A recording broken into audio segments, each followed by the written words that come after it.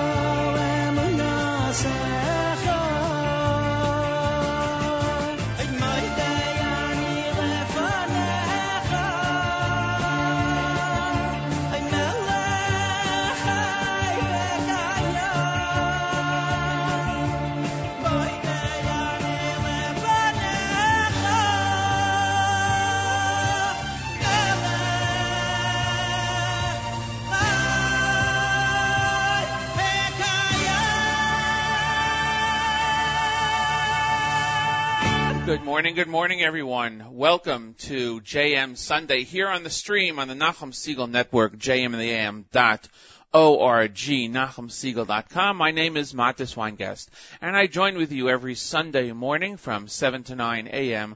on the stream on the East Coast, Eastern Time, and we broadcast around the world to bring you a nice variety of Jewish music, content, interviews, and lots of other things. So this morning we have a very interesting show.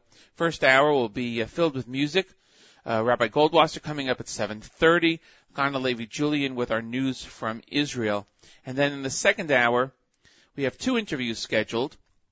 The first one is with Dan Cohen, and Dan Cohen is the director of an amazing documentary that began to air last Thursday, I believe it was. Thursday was the premiere, and it was a documentary on the Space Shuttle Columbia and Ilan Ramon, entitled Space Shuttle Columbia Mission of Hope, the inspirational story of Columbia astronaut Ilan Ramon. And we will be talking to him at 8 o'clock about the documentary. And we'll be speaking about how he got involved in it, and it was really amazing.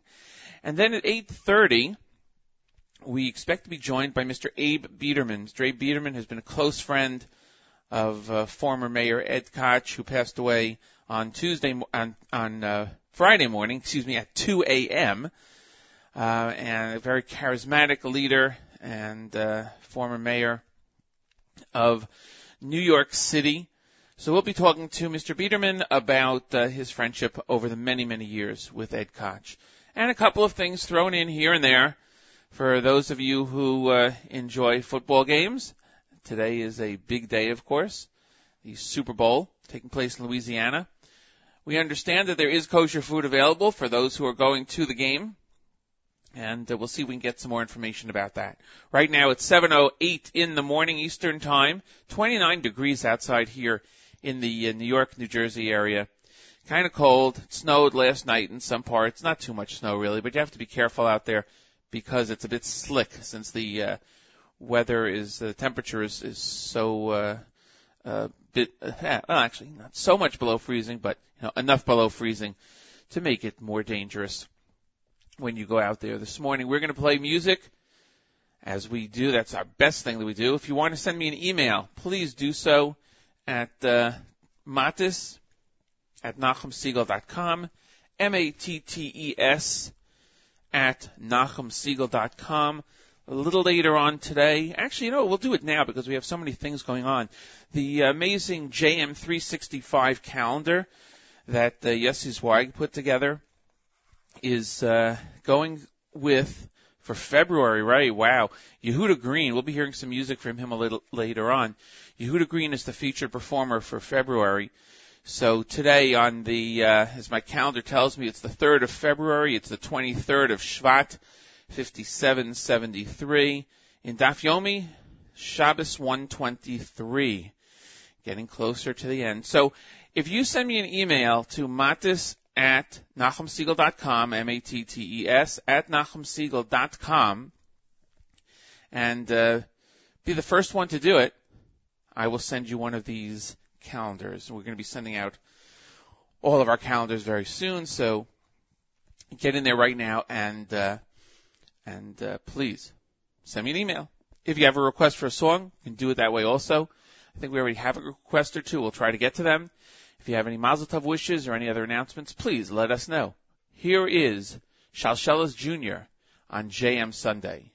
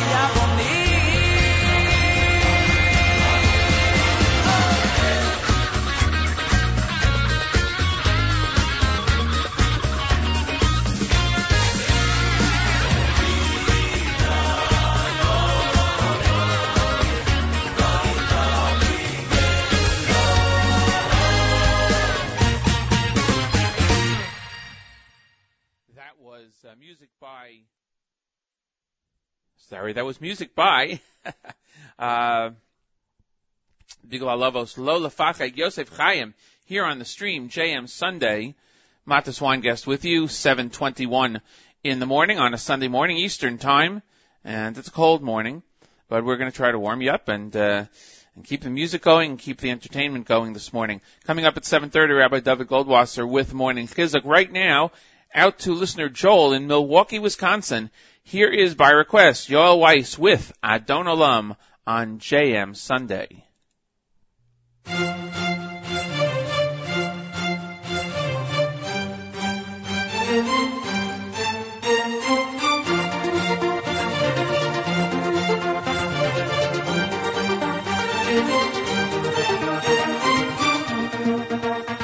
Adon Olam, Hashem Olam, B'terem Kol, Yitzini Vro, Niyeh Taso, B'chev Soiko, Atzai Melech Shemoi Nikro. Adon Olam, Hashem Olam, B'terem Kol, Yitzini Vro, Niyeh Taso, B'chev Soiko, Atzai Melech Shemoi Nikro.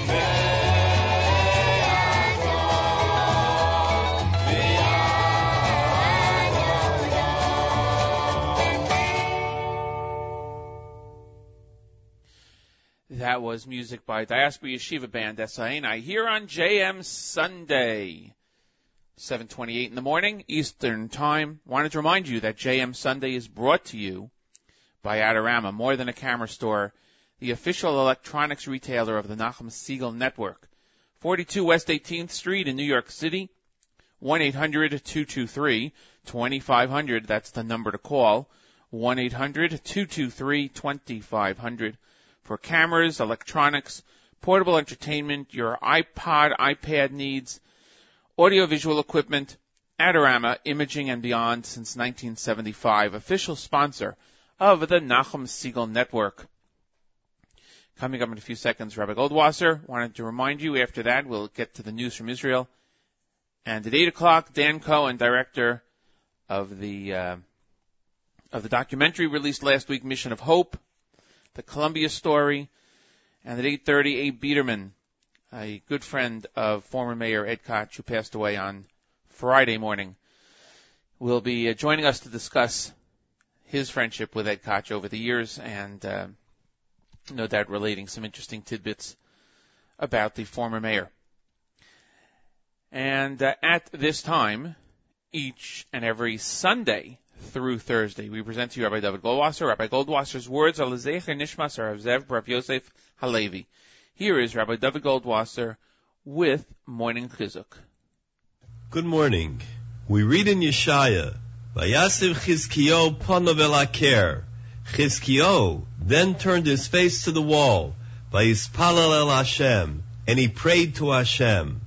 We read in Bereshis, Vatomer Sarai El Avram, and Sarah said to Avram, Sarah had a complaint about Avraham Avinu, that he should have prayed for her to have a child.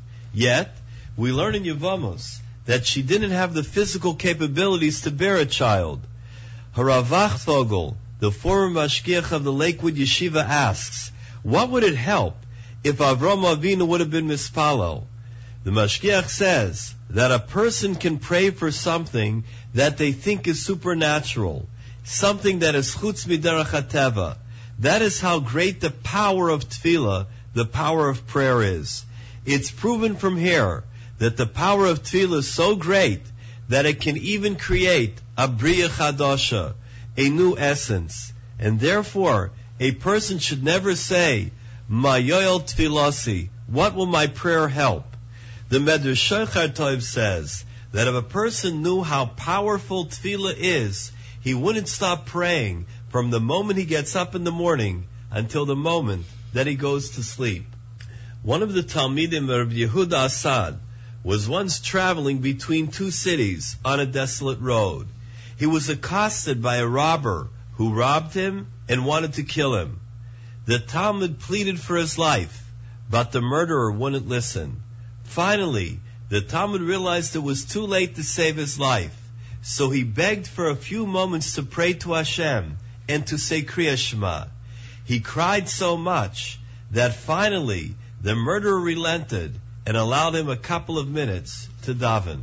The Talmud started to say Kriya Shema with great kavanah, and when he finished the tefillah, he opened his eyes and saw that the Rotzeach had disappeared.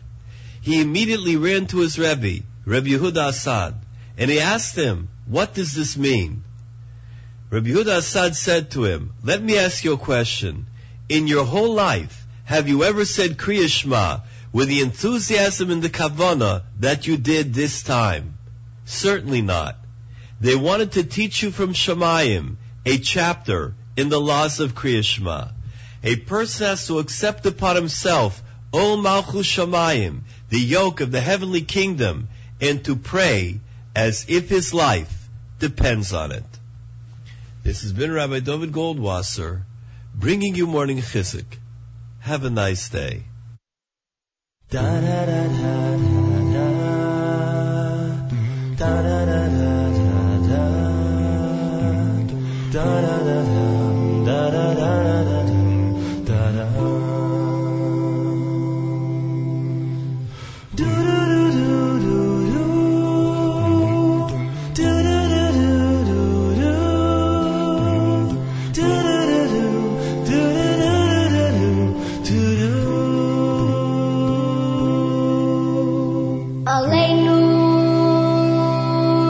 Leishabeya la'adon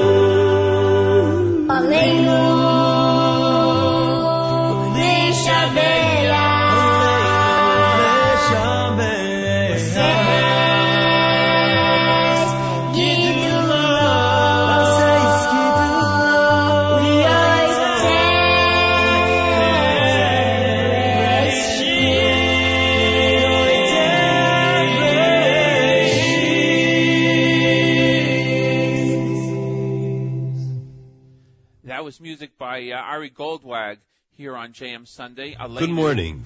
We read in Yeshaya. No. We heard from Rabbi Goldwasser already. We love hearing from him time and again, but we did hear from Rabbi Goldwasser already, so I apologize for that. We'll get to him tomorrow morning. You'll be able to hear Rabbi Goldwasser once again on JM and the AM. Nachum will be on from 6 to 9 in the morning, and he'll be starting off the official work week on 91.1 and on the FM dial over there. And that will be with JM and the AM. So Rabbi Goldwasser will be back at 7:30 tomorrow. Right now it's 7:39 Eastern Time here on JM Sunday. Matis Weingast with you on the third day of February, the 23rd day in the month of Shvat, 5773.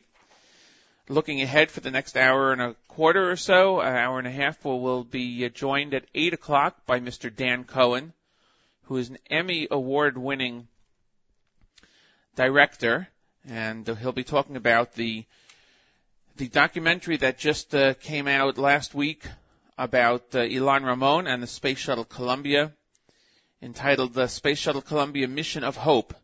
So we'll spend some time talking with him. And at 8:30, we'll be joined by Mr. Abe Biederman, a longtime friend of former Mayor Ed Koch, who passed away on Friday at the age of 88. So he'll be talking to us about his time in the Koch administration and his friendship with Ed Koch. This time, we are ready to go to our news from Israel, and we join Chana Levi-Julian, a senior correspondent and an editor for the Israel National News, English division, and a news broadcaster in Israel. Joining us today, giving us the news from Israel. Good morning, Chana. How are you? Good morning, and how are you? Great. Imagine my surprise when I was preparing a little bit of a story that I'll be talking about later on in the show. Today here in the United States and around the world is a big, big day for sports enthusiasts of the football kind, and that's U.S. football, unlike football in the rest of the world, which we know is soccer. But today is, of course, the big game, Super Bowl Sunday, down in Louisiana. And I pulled up a report because I wanted to find out what kosher food is available for the many people that are heading down there, or there already certainly, who want to have kosher food and not have to schlep it with them. And imagine my surprise when I pull up the Arutz Sheva news feed and find out that the lead article on Super Bowl Sunday, kosher food ready, check, Chabad is ready, written by our own Chana Levi-Julian. So we'll be talking about that a little bit later, and I hope that I don't wake him up, but I actually may be trying to get in touch with Rabbi Rifkin, who is from the Chabad Lubavitch down there. But they are an hour behind, so I'm not sure I want to do that. It's definitely not going to be waking him up. But right, that I'm sure not. And I already have it. I already have it prepared that I was going to say, "Hey, I'm calling on behalf of Chana Levi-Julian, a news correspondent. Would you like to join us?" So we'll see. We'll see what happens. Wanted to remind everybody at 8 o'clock we'll be joined by Dan Cohen, director of the documentary Space Shuttle Columbia Mission of Hope. And at 8:30, Abe Biederman, a former member of the Koch administration and a personal friend of former Mayor Ed Koch, who, as you know, passed away on Friday at the age of 88. So what's new in Israel this morning, this afternoon in your neck of the woods? It has been a busy, busy day. Wow. It really has. First of all, you know that Prime Minister Netanyahu has been very busy with coalition talks. He's trying to do that delicate dance that he really does so well in trying to keep everybody happy to put together. President Peres, Shimon Peres, asked him to put together a coalition. This is the third time Benjamin Netanyahu has been asked to put together a government. He's good at that, and he's going to have to bring together all the disparate entities and form a coalition. Shas and UTJ, United Torah Judaism, have been talking as well and coordinating their own positions on the issue of military draft for Haredi religious men, because they don't want them pulled out of yeshivas in order to go to the army. Some members of that faction are not as extreme about it as others, because some of them believe that the men who are sitting in the yeshivas and actually not learning really should go into at least the Torah observant parts of the army and do some service. Other members of that faction are absolutely vehemently opposed. So they have to coordinate among themselves before they then enter talks with the Prime Minister. He also has to coordinate those talks with Yair Lapid from Yesh Atid, the new political party that won such a high number of votes and which will then, if they join, will be a senior member of the coalition. So that's what's going on politically. We have, however, another thing going on, two things actually. We got a report this afternoon that folks in Lebanon have spotted Israeli planes flying in the skies of South Lebanon again. Apparently our pilots are up there rehearsing a few runs and just checking out targets and having a good time in the bright, sunny skies of the Middle East today. It's beautiful weather here. It's a great day for flying. I guess they're having a good time. I'm not sure if the Lebanese are having such a good time about it, but I guess our guys are. Last week, you know, that there was a convoy hit in Syria. They were taking missiles, surface-to-air missiles, towards the Lebanese border. Our guys didn't like that too much. There was also a military research center on the outskirts of Damascus where chemical weapons were being processed. That military center was taken out as well, and they accused Israel of having done that job. Defense Minister Ehud Barak is at a defense conference in Germany, and apparently he has just indirectly admitted that Israel, in fact, really was behind that attack. So it's been an interesting day. That's out of the ordinary, by the way. Usually Israel does not confirm or deny such... Yeah, he didn't... Let me interrupt you. He did not confirm it openly. He didn't confirm it. What he said was, I cannot add anything to what you have read about what happened in Syria several days ago. That's the quote. And he said, and I quote, but I keep telling people that we said that is another proof that when we say something, we mean it. We say it should not be allowable to bring advanced weapon systems into Lebanon and Hezbollah from Syria when Assad falls. Well, that's a pretty clear indication. It's slicing the loaf the other way. Right. Wink, wink. So it's going to be an interesting week. Oh, absolutely. Now, going back to the elections and the coalition building, I know that the current members who are going to be joining the Knesset, rather, the new members are on a or on sort of like a gag order not to give interviews because of the coalition building process. That's right. We expect to be joined in the coming weeks by Dov Lipman, who's a newly elected member of Knesset, Chaver Knesset. But he wasn't able to join us this week because of that kind of a moratorium, because things are so delicate. And although we know that Israeli politicians are very good at keeping things secret and not divulging anything and not expressing their own opinions, nevertheless the gag order was put into place anyway. The gag order was put into place for really good reason. Yeah. And nevertheless, despite that gag order, Bogi Ya'alon, Moshe Ya'alon, from the Likud Israel Beitenu party, had no compunctions about telling the media that he actually believes by Yehudi, which is the Dati Leumi, the religious Zionist party, at the end of the day will most likely become a member of the coalition. Interesting. You have to understand, though, he probably could not have leaked that without someone having said that was okay to do. Right, of course. Of course. Speaking on the condition of anonymity, because they really shouldn't say anything at all. Right. But they said it anyway.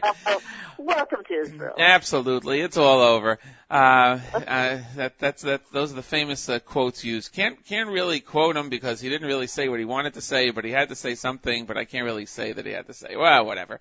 Anyway, Chana Levi Julian, thank you for joining us this morning with the news from Israel, and we'll catch up with you again next week here on JM Sunday. My pleasure. Have a great day. We are. Have a great week. Thank you. You too. It is 7:49 Eastern Time on the stream, jmandtheam.org, NachumSiegel.com. My name is Matis Weingast. Coming up at 8 o'clock, Dan Cohen, director of the Ilan Ramon Space Shuttle Columbia documentary. Right now, here is David Stein on JM Sunday.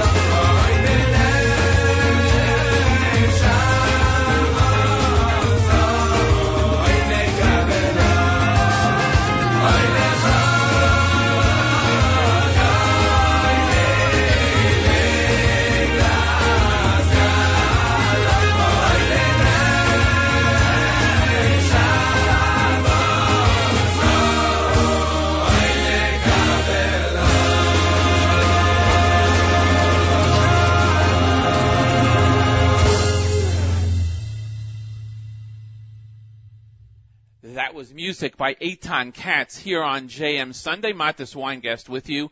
A beautiful day out on the East Coast. Kind of. It's 29 degrees outside right now. It's 7:58 Eastern Time. It's cold, and there was some snow last night, so you have to be careful out there because there's some snow on the ground. It's still icy in many of the locations. So, just be careful. But there are other places around the world where it's nice and warm.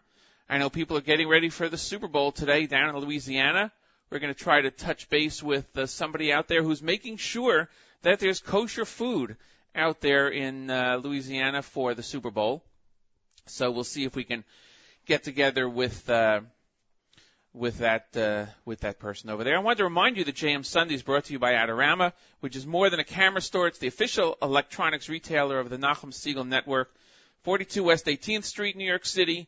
1-800-223-2500 is the number for all your audiovisual needs, cameras, electronics, iPads, iPods, and more. Adorama, Imaging and Beyond since 1975, an official sponsor of the Nachum Segal online network.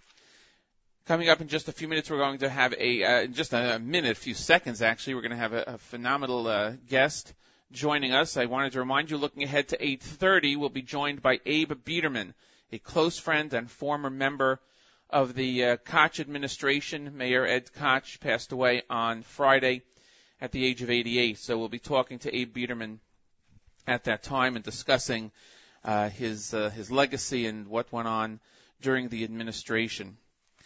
10 years ago on Friday, this past Friday, 10 years ago, the Space Shuttle Columbia was supposed to return. It did not.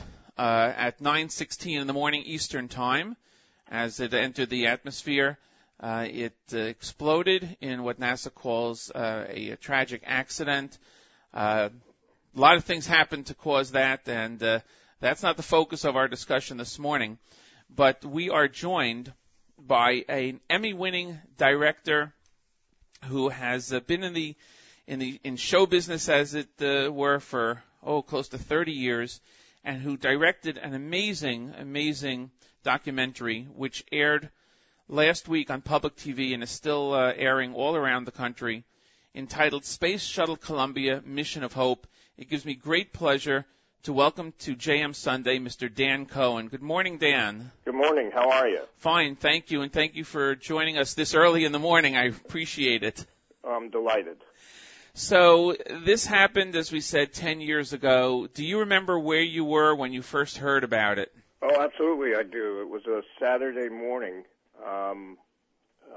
somewhat overcast, just kind of like today, and it was very early in the morning when the accident happened, and a friend of mine called me on the phone and said, "Go turn on your TV." And I'm a space enthusiast. And the moment he said that to me, and the way he said it to me, a chill went through me, because I just had an inkling that something had happened to the Columbia. And I turned on the television, and of course I immediately started to see those searing images that we all remember 10 years ago. And I thought, oh no, not again. And that started to draw me in immediately because I'm such a space enthusiast, that I was just very, very tuned in to what was going on and how the accident happened. Absolutely. There have been a number of times over the years, the many decades of the space program, where accidents have occurred. The other major one, they're all major, but the other big one, of course, was the Challenger accident that happened years before within the first minutes of flight, and again something that is ingrained in everybody's memory, as this one certainly was.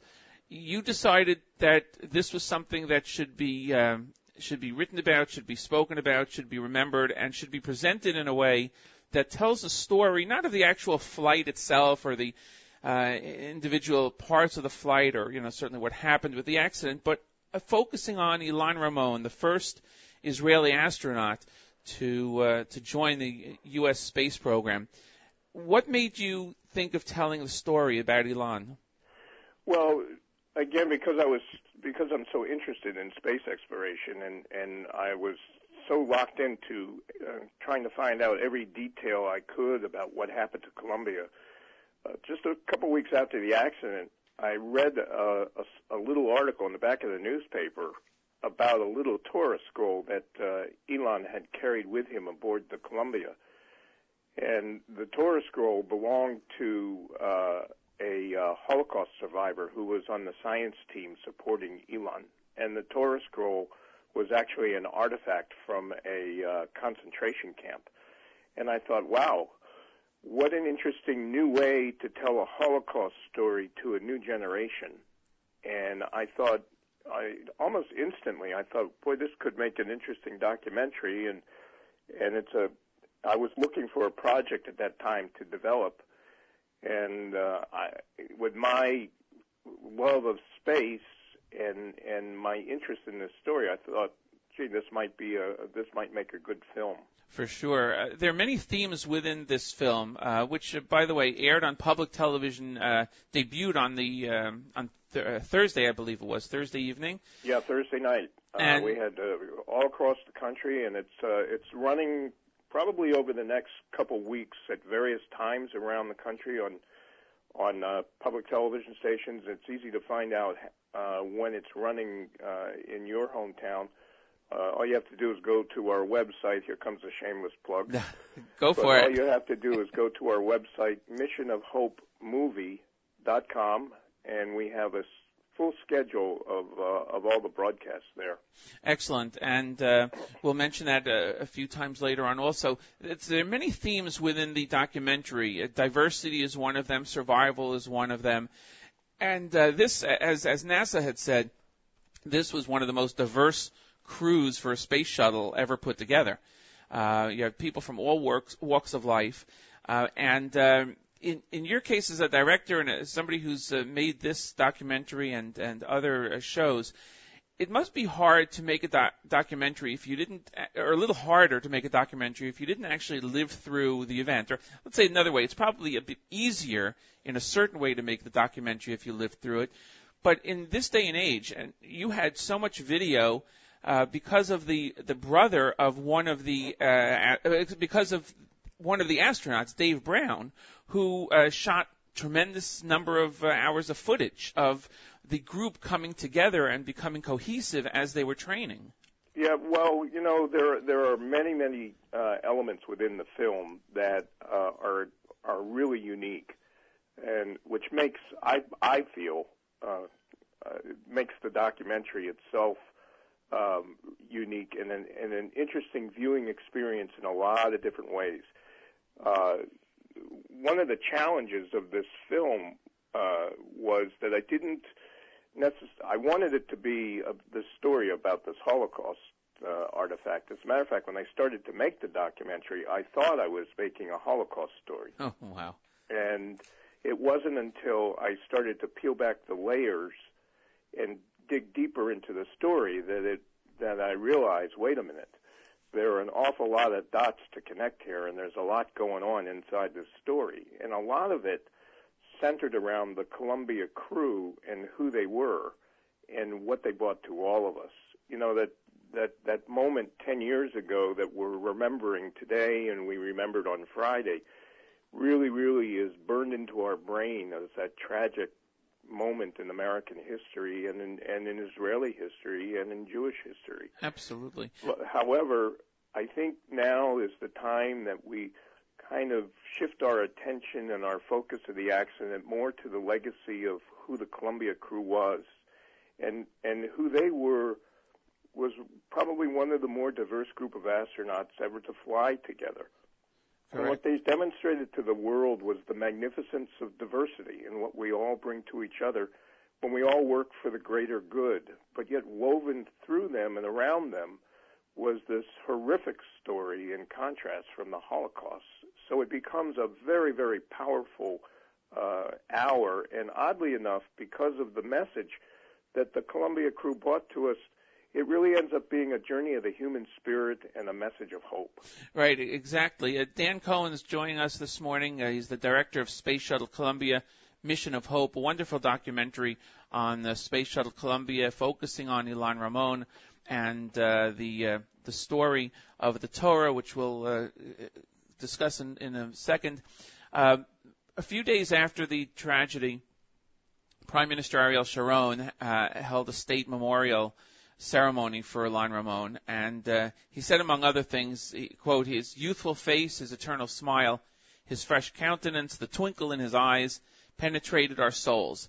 His image projected from above was the reflection of Israel at its best. Israel as we would have liked to see it, the Israel we love. And then went on to talk about the Torah scroll and said that it brought by a Jewish boy from a concentration camp. And in addition, Ilan Ramon also had a Kiddush cup, an Israeli flag, and an Israeli Air Force badge, which he brought with him. The Prime Minister said they constituted a source of pride and united our hearts in these trying times. As you know, as a space buff, this is very common for astronauts to bring some personal items with them that not only represent themselves, but represent a greater community.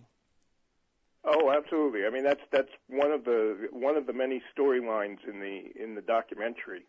Discusses these items that astronauts carry with them, and you'll hear Steve McLean, who is a Canadian astronaut, a former Canadian astronaut who's flown a couple times, very eloquently describes why astronauts bring these items to space. You know, and he talks about that it's such an overwhelming experience to fly into space, and that you look down at the Earth in a minute. You can't believe only a second goes by because there's so much imprinted on your brain. And so when you come home, you can talk about the moments, but you really, really can't describe to your loved ones what it really feels like. So often astronauts will bring these items with them to try to bridge that gap a bit, to try to bring along a little bit just to share the experience. And for some astronauts, they'll also bring along symbolic items that go to the heart of who they were, and that really was part of what we think of as Ilan Ramon's mission within his mission, was to demonstrate to the world and show the world who he was and what his heritage was all about. And for Ilan, who was the son of a Holocaust survivor and the grandson of a Holocaust survivor, that really was the Holocaust. Right.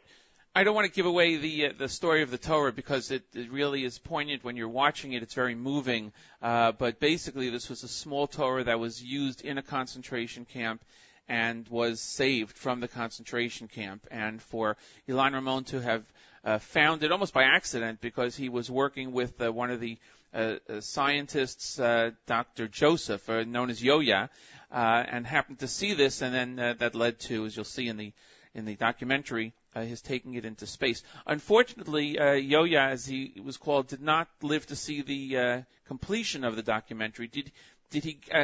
Was he around for a good part? I mean, did he know what the end would be like with it? Yeah, well, he was really he really was the focus of the film for both he and Ilan are the focus of the film. Yes. And Yoya and I became very close friends.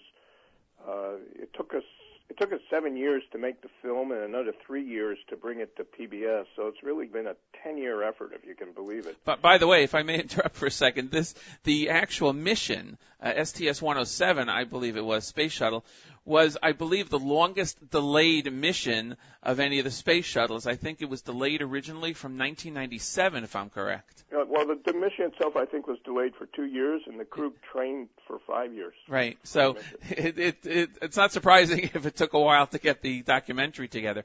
But yes, I'm sorry, you were saying that you became friends. Well, Yoya and I had become very, very close, and I interviewed him 3 times for the film over a period of a few years, and I spent many hours with him, and I promised him I would finish the film, and tragically, just shortly before we went into post-production, he passed away.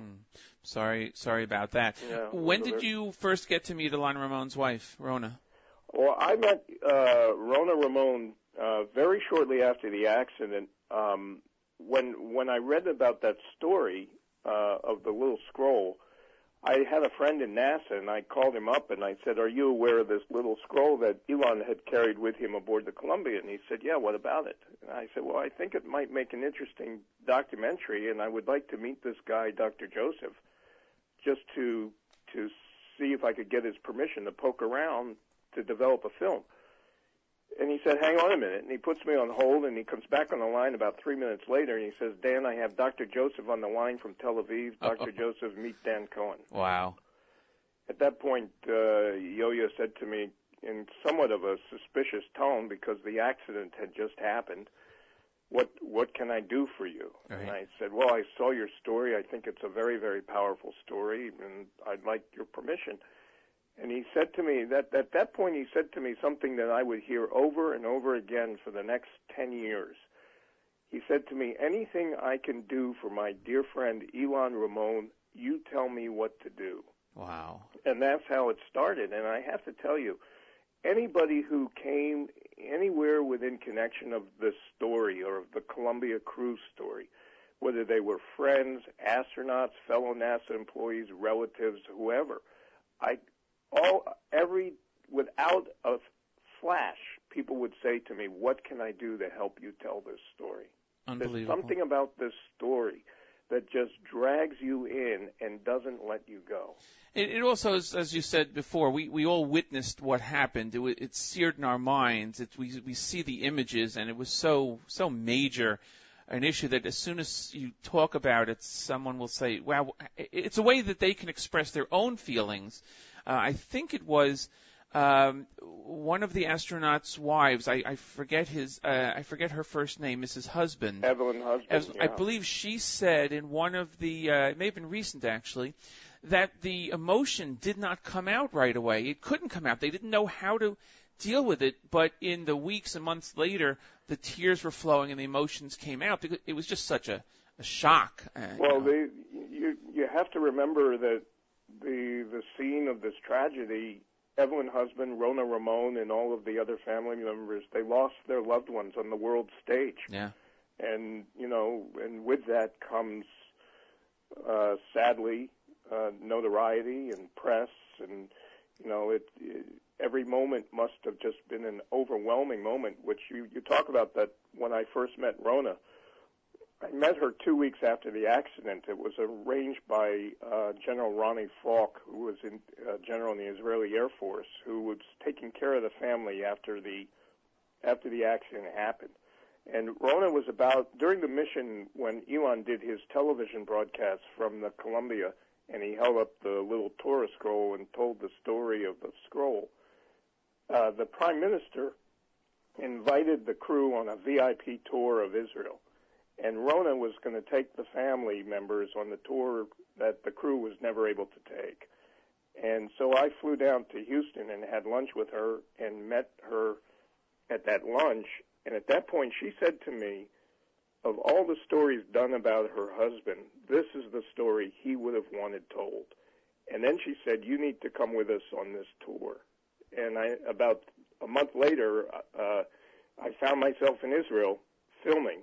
We weren't even ready. We were nowhere near ready to start filming. We had no money. I had to take out a bank loan to fund the shoot. And suddenly we were filming. Wow, unbelievable. Dan Cohen, we are pleased to have you join us this morning. The name of the documentary, Space Shuttle Columbia, Mission of Hope. If you want to find out where it's playing in your area, missionofhopemovie.com, missionofhopemovie.com. I imagine as with anything else in film, you probably have a lot more footage that could have been put together, and you could have expanded the story to be 3 hours instead of just 1 hour. But we're fortunate that you're able to put everything together and have such a powerful film in that 1 hour. Thank you. That's a question I often get, what was left on the cutting room floor, and the answer is another documentary. Yeah, absolutely. It's interesting, 2 quick points. I remember when this happened a couple of years afterwards, actually within the year, my wife was teaching in a Jewish day school in New Jersey, and the class put together a mural, created a mural and entitled it Keep NASA Alive. And shortly after, she and our sons went down to Florida for a vacation and brought the mural and presented it to an individual. I believe his name is David Dunn. There's an organization called Astronauts Memorial Foundation, which has different programs memorializing the astronauts and part of the center. And they hung up that mural. It was an expression of something to do, that people want to just reach out and and express themselves. Yeah, it's extraordinary, particularly when you're around middle-aged school children or high school kids, how this story connects with them, even though, believe it or not, probably, these kids were very, very young at the time of the accident 10 years ago, and probably they either maybe remember something happened, but probably not the details of it. I've been fortunate to screen the film in a number of places around the country, and Rona and I actually toured Hong Kong and screened the film in Hong Kong. And we visited a couple high schools in Hong Kong and screened the film with students there, and it was a really interesting experience to watch these kids really get so taken by the film, and their questions were really, really profound. Excellent. It was an interesting experience. I'm glad that you're also a space enthusiast in general and have been for your whole life. I don't know if it's a little secret, but I read it, so it can't be a secret, that you had your own Mercury capsule seat in your living room, right? Well, when you were a kid. That Mercury capsule was the blue chair in the living room, and I used to pretend that was my spaceship, and I think I orbited the Earth about 1,000 times in that blue chair. Right. But the importance of space travel and study, a lot of people say, well, we spent a lot of money on this, and I'm sure you'll agree that it's money worth spending because, as a lot of people know, there are a lot of other things that come about from the space program that we have now in daily life. I used to be an emergency medical technician. We used telemetry to get information back to hospitals from a scene, and that telemetry was developed because of the space program, and now is used all over the world. That's just what you do to save lives. It's there, and it's because of the space program. So when we're pushed to something great and we develop things, it does filter down to daily use, and that's important also. Well, I don't think there's a part of our lives, I think it's very fair to say there isn't any part of our lives, even in our daily lives, that hasn't somehow been impacted by space technology, space exploration, or in some way, even as something as mundane as pumping gas into your car. Right. When you slide that card into the gas pump, if it wasn't for a satellite hovering, orbiting the Earth, it wouldn't trigger the pump to start. Absolutely, absolutely. Dan Cohen, thank you so much for joining us this morning. I'll let you know that right after we finish, we're going to music by Arik Einstein. That's another thing that you could do a documentary about. The different teams on spaceships get woken up usually by music each morning. And during this particular flight, there were a number of songs chosen by either Elon or his wife to wake up to. One of the ones by Arik Einstein was called the Ma Ta'oseh Kishe'ata Kam Baboker. What do you do when you get up in the morning? We're going to be playing the feed of that as it was played for him and the crew, was the red team, on the 8th day of the flight, and you will hear Ilan Ramon talking to the ground control specialist after the song. So, Dan, I want to thank you again for joining us here on JM Sunday. Encourage everybody to watch this video, Mission of Hope, this movie, missionofhopemovie.com, to find out where it's playing. I understand that in a couple of months it'll be available on DVD. You can purchase the film through PBS. If you go to, shameless plug again, if you go to our website, we have a link to the PBS site where you can actually purchase a copy of the film if you didn't get a chance to watch it on PBS. But it's still playing around, and if you look at the schedule, you might be surprised. You might be able to find it playing in your town. Excellent. Dan Cohen, thank you again so much for joining us here on JM Sunday. Thank you. I enjoyed it. Take care. Here is music by Arik Einstein. This is what was played on day 8 of the Space Shuttle Columbia Wake Up.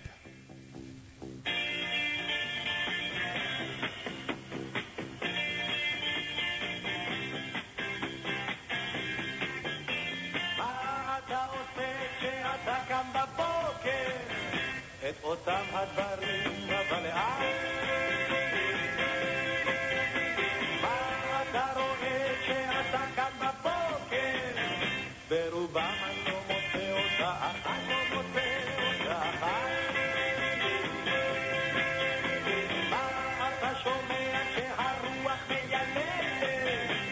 השיר העתיק שלא ניצל.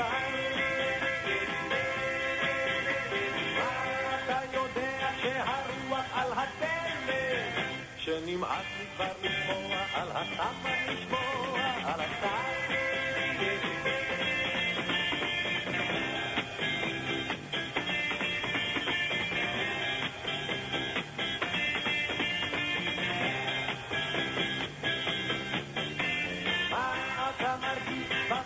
לבד של לילה ששכחתי את זה שם בביתי. מה אתה נותן לה להרגיש בלילה? חבל שהיא איננה פה איתי, איננה פה איתי.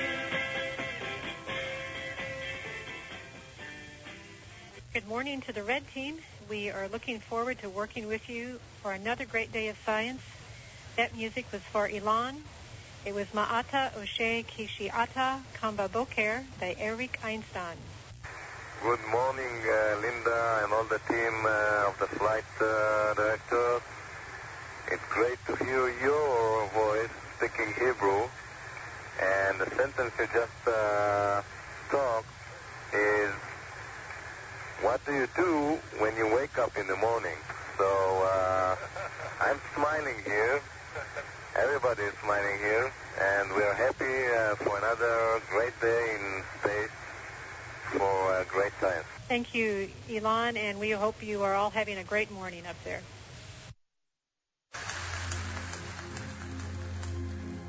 רק תפילה אשא,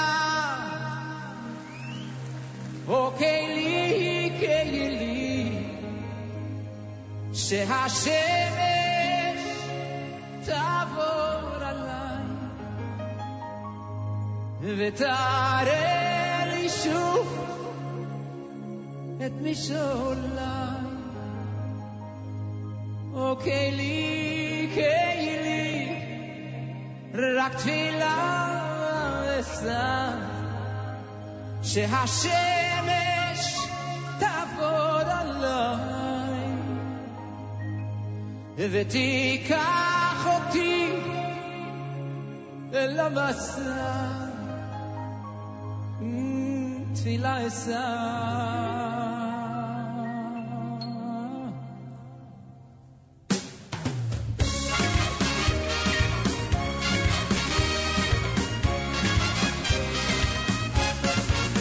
ישנם ימים ללא מרגוע, בם לא אמצע לי נחמה, מופרח אני או לנגוע בספים באדמה, לפסוע באותה הדרך בתוך פריחה הקרקומית, ולהיות כל כך אחר ולפרוח ערב הגשמים. תשירו!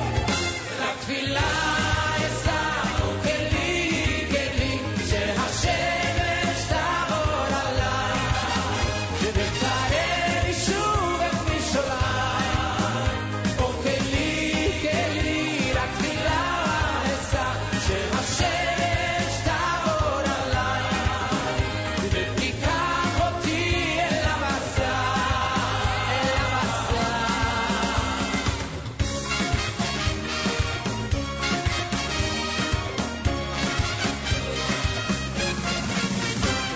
משוב אל זאת הארץ, ואם אפסע שוב בדרכים, האם כקדם יכירוני האנשים והפרחים.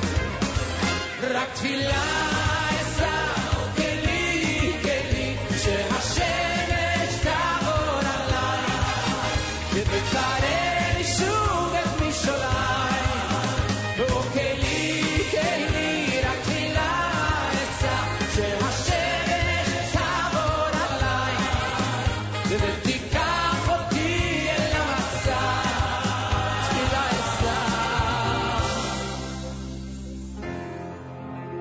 האם אמצא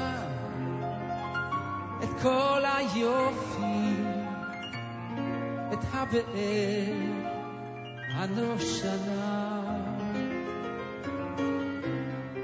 אשר הייתה שם כשעזבתי עוד נובעת כבראשונה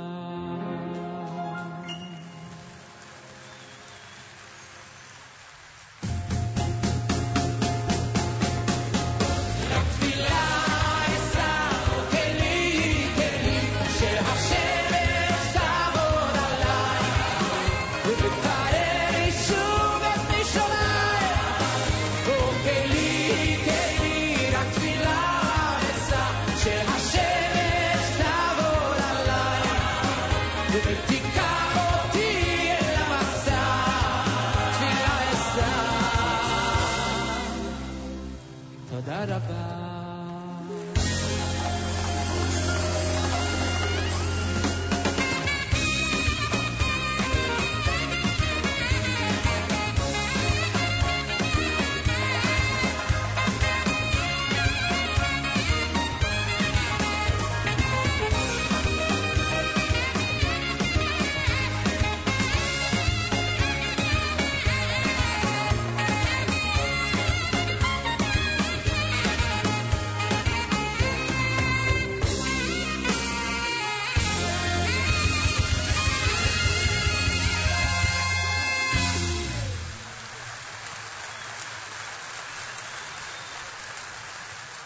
That was music by Avraham Fried, Rock Tefillah, live in Israel.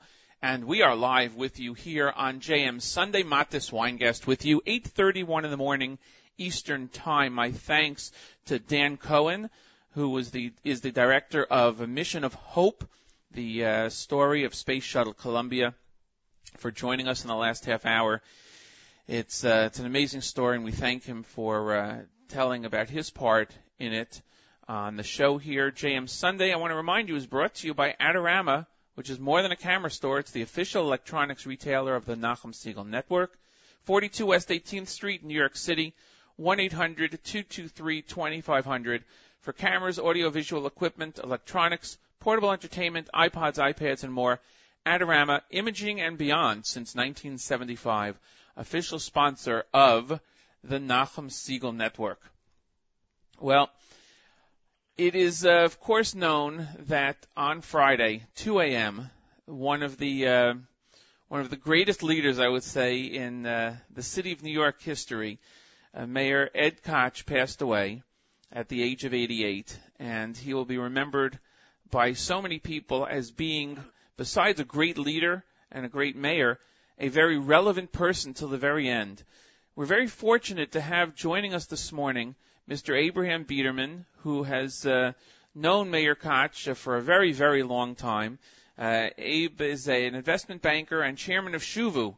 Certainly you've heard on JM and the AM about Shuvu, which is an amazing organization which supports the school, has a network of schools in Israel. And this morning, though, he's here to join us to talk about his friend Ed Koch. Good morning, Mr. Biederman. How are you? Good morning, Baruch Hashem. So, and, yes. I worked directly for the mayor for 7 years as both a special advisor to the mayor and then as the city finance commissioner and as the housing commissioner.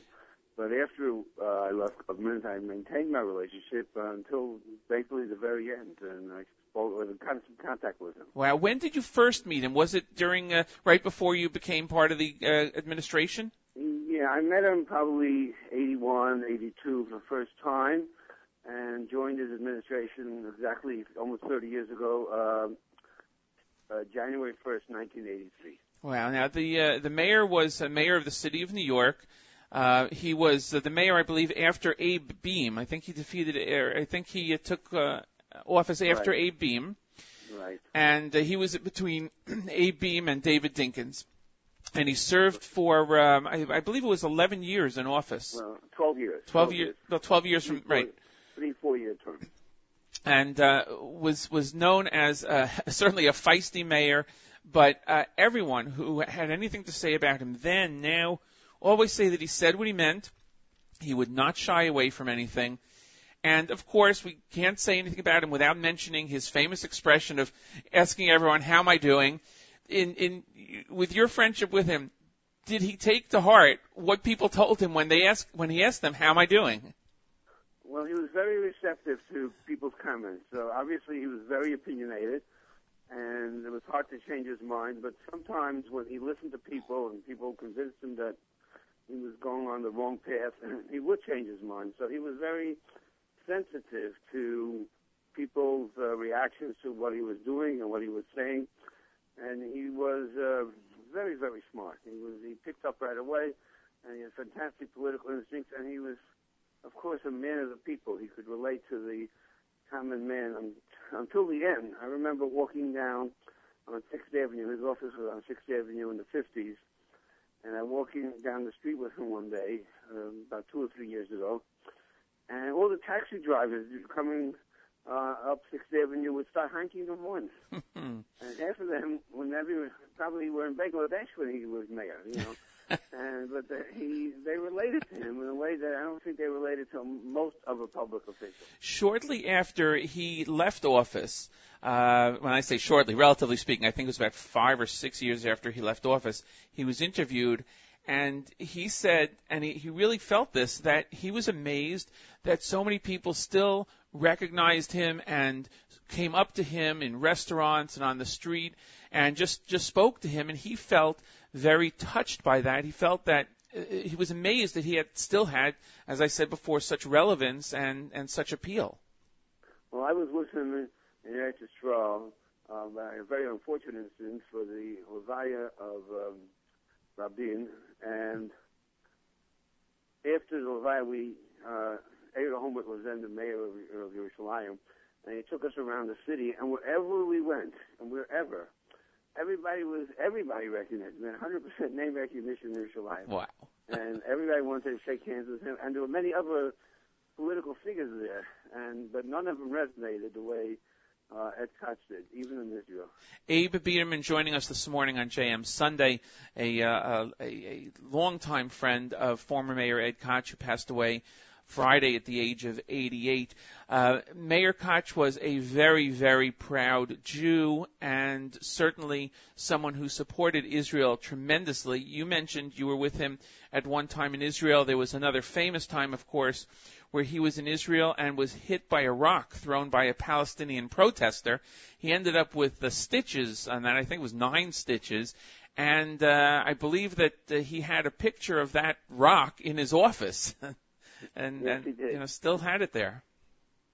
He was very proud of the impact that he had on the Turner election, when he was probably the single most important person responsible for electing Congressman Bob Turner, and that was all about Israel, and intending to send a message to the president that the people were angry at him because he wasn't supportive of Israel, and he felt correctly that after that the president's rhetoric changed, and when he got before the United Nations, he was much more pro-Israel than before, because he took note that the people were not happy with what he was doing, and Ed Koch was the one who led that movement. Right, and as you said, he was very outspoken. He was not afraid to tell any president or elected official, whether it be from his party or not, how he felt, especially when it came to Israel. Of course, he's known in New York City as really pulling New York City out of a fiscal cliff. Term has all been used now recently, but it was in bad shape back then, and he certainly turned it around tremendously. I'm sure with your help and with others' help.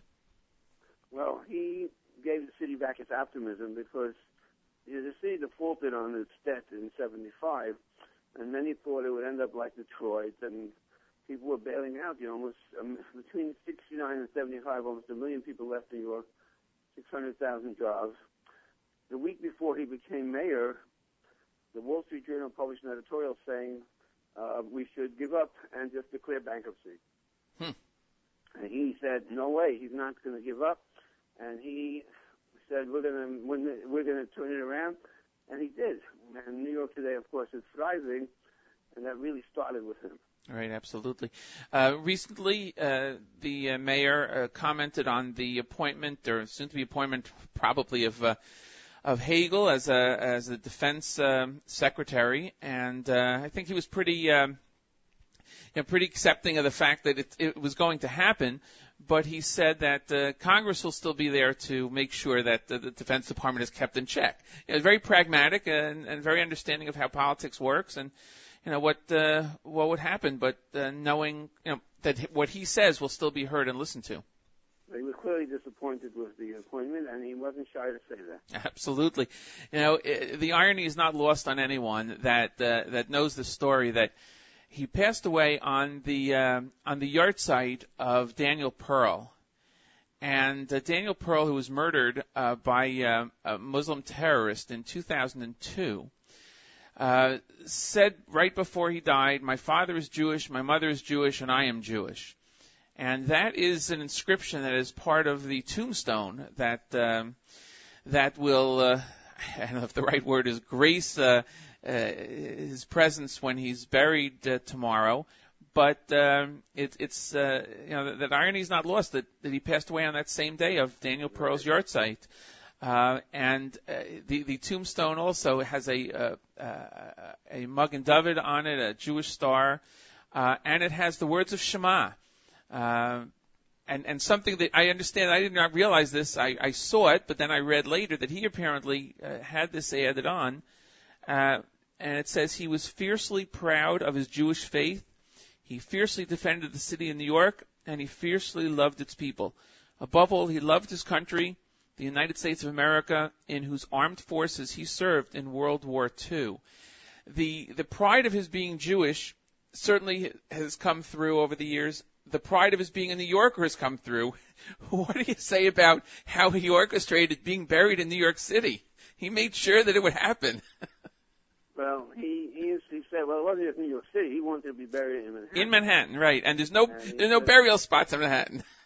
And he found one, and which is a non-sectarian, but when I complained to him about that, because I told him, it's not really a Jewish cemetery, it's non-denominational, he said he asked the rabbi, he told me. He asked the rabbi, I'm sure. I'd rather not mention his name on the air. That's okay. He told him, and it's an Orthodox rabbi, by the way, a prominent Orthodox rabbi, who told him that if his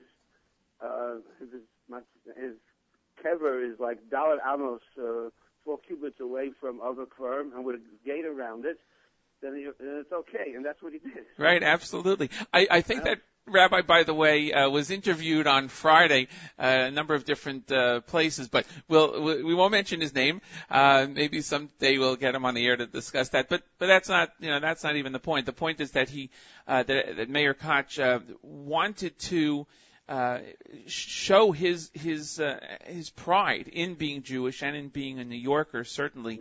Right. And he even said that he was a secular Jew, but he believes in God, he believes in the afterlife, he believes in heaven, and he hoped that he's going to be rewarded for the time that he was here. It was written in the Algemeiner once. His Hebrew name was Yidel Yitzchak. I don't know if you ever called him Yidel Yitzchak or. No, I can't say that I did. No. But he was proud of that, and certainly a wonderful leader and a wonderful American. What do you remember most, if you had to think of one thing about former Meir Koch? His spirit. I mean, because he was like indomitable. He just like was able to support others and rally others, whether it was to believe in New York and not give up when the city looked like it was going under, or whether it was to fight for Eretz Yisrael whenever the need arose, including, the seat that Bob Turner had been Democratic for about almost 100 years. And so he was determined to make his point and show his enthusiasm and not to be defied by the odds. And he did that continuously and successfully, and that's how he'll be remembered. Absolutely. Abe Biderman, thank you for discussing former Meir Koch, a longtime friend of yours. You've served in his administration, and thank you for the insights. A quick minute on Shuvu. Anything happening there that you want to relate? We have our dinner coming up on March 9th, which is just almost 5 weeks away. And every year people come together to strengthen the organization founded by one of the great tzaddikim of our times in America for sure and around the world, Rav Avraham Pam Zatzal. And we hope that people come back again this year to join us as they do every year, and we have continuous growth. People are interested in coming back to their roots, and we opened 7 new schools this year, which is almost a record. So Ram has been missed a number of years, but his legacy lives on. Absolutely, absolutely.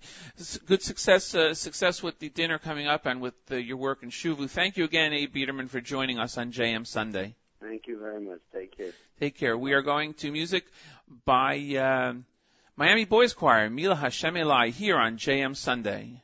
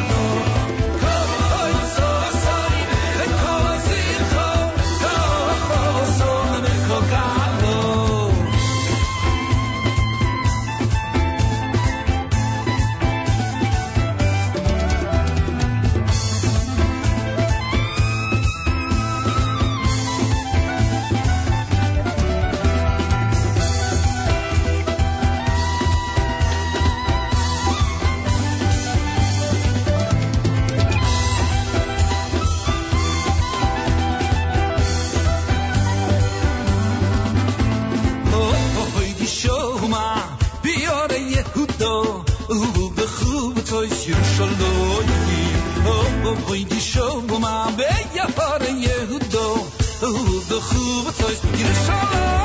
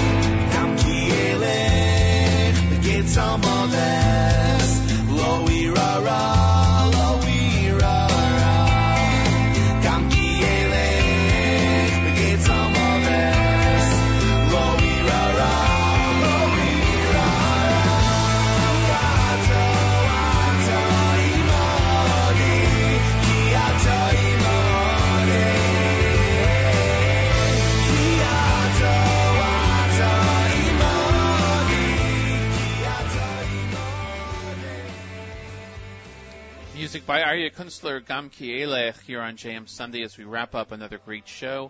Odi Shama before that from Shlomo Simcha, and before that, Miami Boys Choir with Mila Hashem Elai. And just wanted to mention, although we didn't get somebody on the air about this today, Super Bowl today, if you're going to be there is kosher food. And Chabad Lubavitch of Louisiana has been taking care of that. Lets us know that there will be a strictly Glatt kosher food cart on the 5th floor concourse of the Superdome in New Orleans. So if you're going to be there, it should be something very, very tasty, I'm sure. And you can get some information about the Chabad of Louisiana by calling 504-302-1830. That's the number to call for any information that you would like. And as we get ready to wrap up the show, I wanted to thank my guests. Dan Cohen, director of the film Mission of Hope, Space Shuttle Columbia. For information on where that's playing, go to missionofhopemovie.com and missionofhopemovie.com. My thanks to Abe Biederman, who joined us with a bit of a retrospective on his friend and colleague, former Mayor Ed Koch, who passed away this Friday at the age of 88. And thank you to Chana Levi Julian giving us our news from Israel. Tomorrow morning, Nachum Siegel, bright and early, 6 a.m. with JM in the AM. Following that, the Israel Show with Mayor Weingarten, Mayor Milim, then and now segment. Like him on Facebook, the Israel Show, and like us on Facebook at JM Sunday. Up next is an encore presentation of the Book of Life with Charlie Harari. We'll see you again next week on JM Sunday. Thanks for listening, everyone, and have a great week.